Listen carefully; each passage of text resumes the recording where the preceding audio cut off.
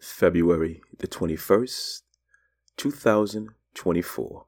Luke, chapter 18. Written about Jesus. Glory, hallelujah. Thank you, Father God, for your word this morning. You indeed are an awesome God. Grace and peace, my brothers and sisters. My name is RJ, and I welcome you to another episode of God is Faithful and Just, with all things being relational. Oh, hallelujah. Thank you, Father God. Bless your holy name. You alone are worthy, worthy to be praised, worthy to be lifted up, worthy to be exalted, magnified on high, deep within our heart, Lord Father God. We praise your holy name. Oh, hallelujah. You are our friend. You are our brother. You are our God.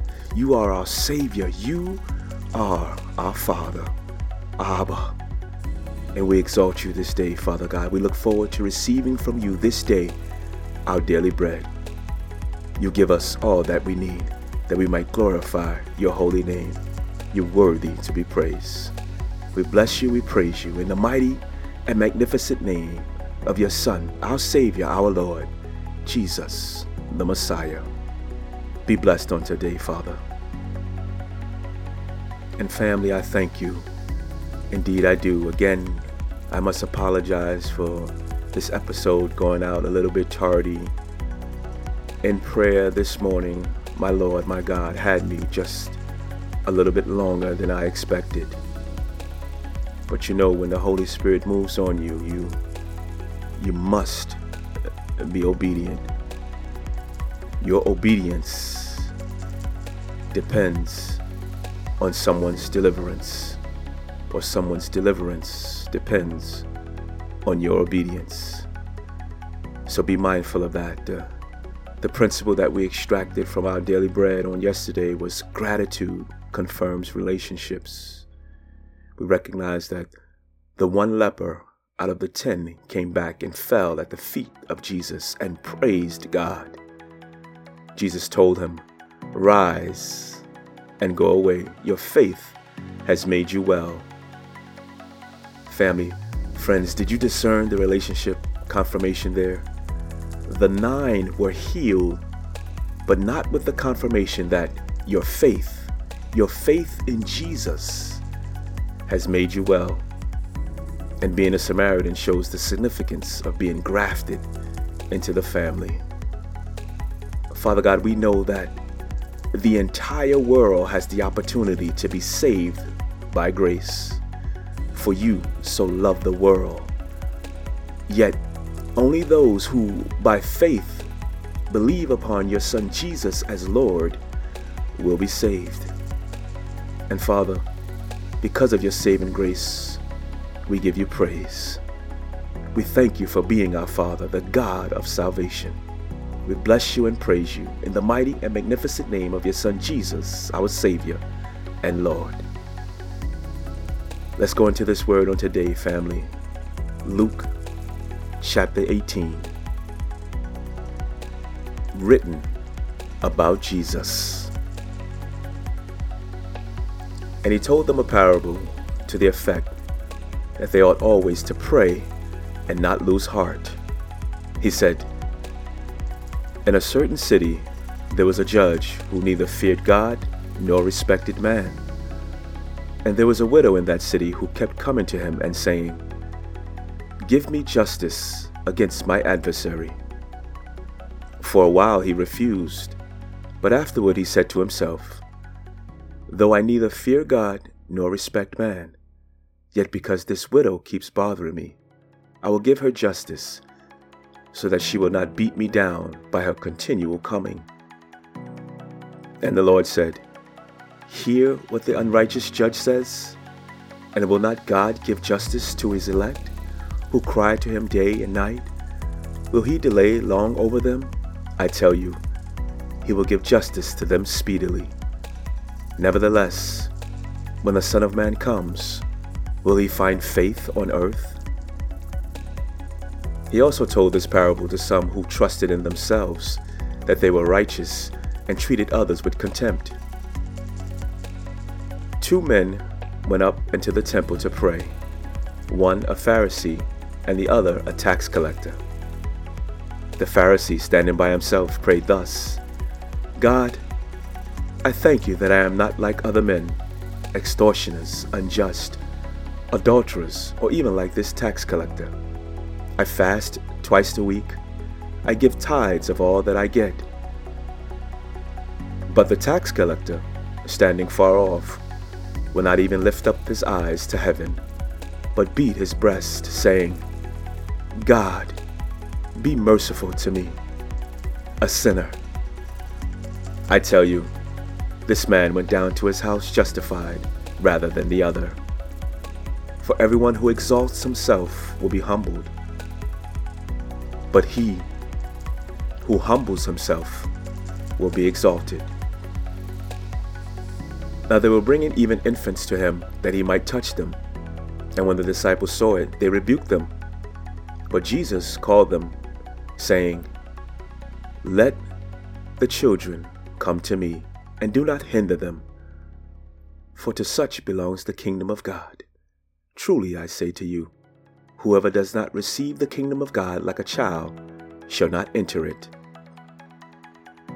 And a ruler asked him, Good teacher, what must I do to inherit eternal life?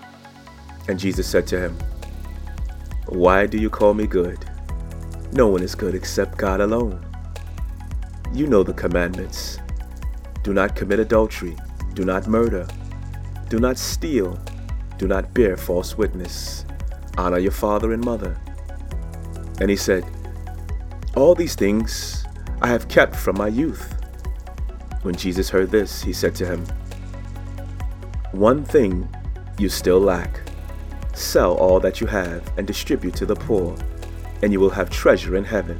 And come, follow me. But when he heard these things, he became very sad, for he was extremely rich. Jesus, seeing that he became sad, said, How difficult it is for those who have wealth to enter the kingdom of God. For it is easier for a camel to go through the eye of a needle than for a rich person to enter the kingdom of God. Those who heard it said, Then who can be saved? But he said, What is impossible with man is possible with God.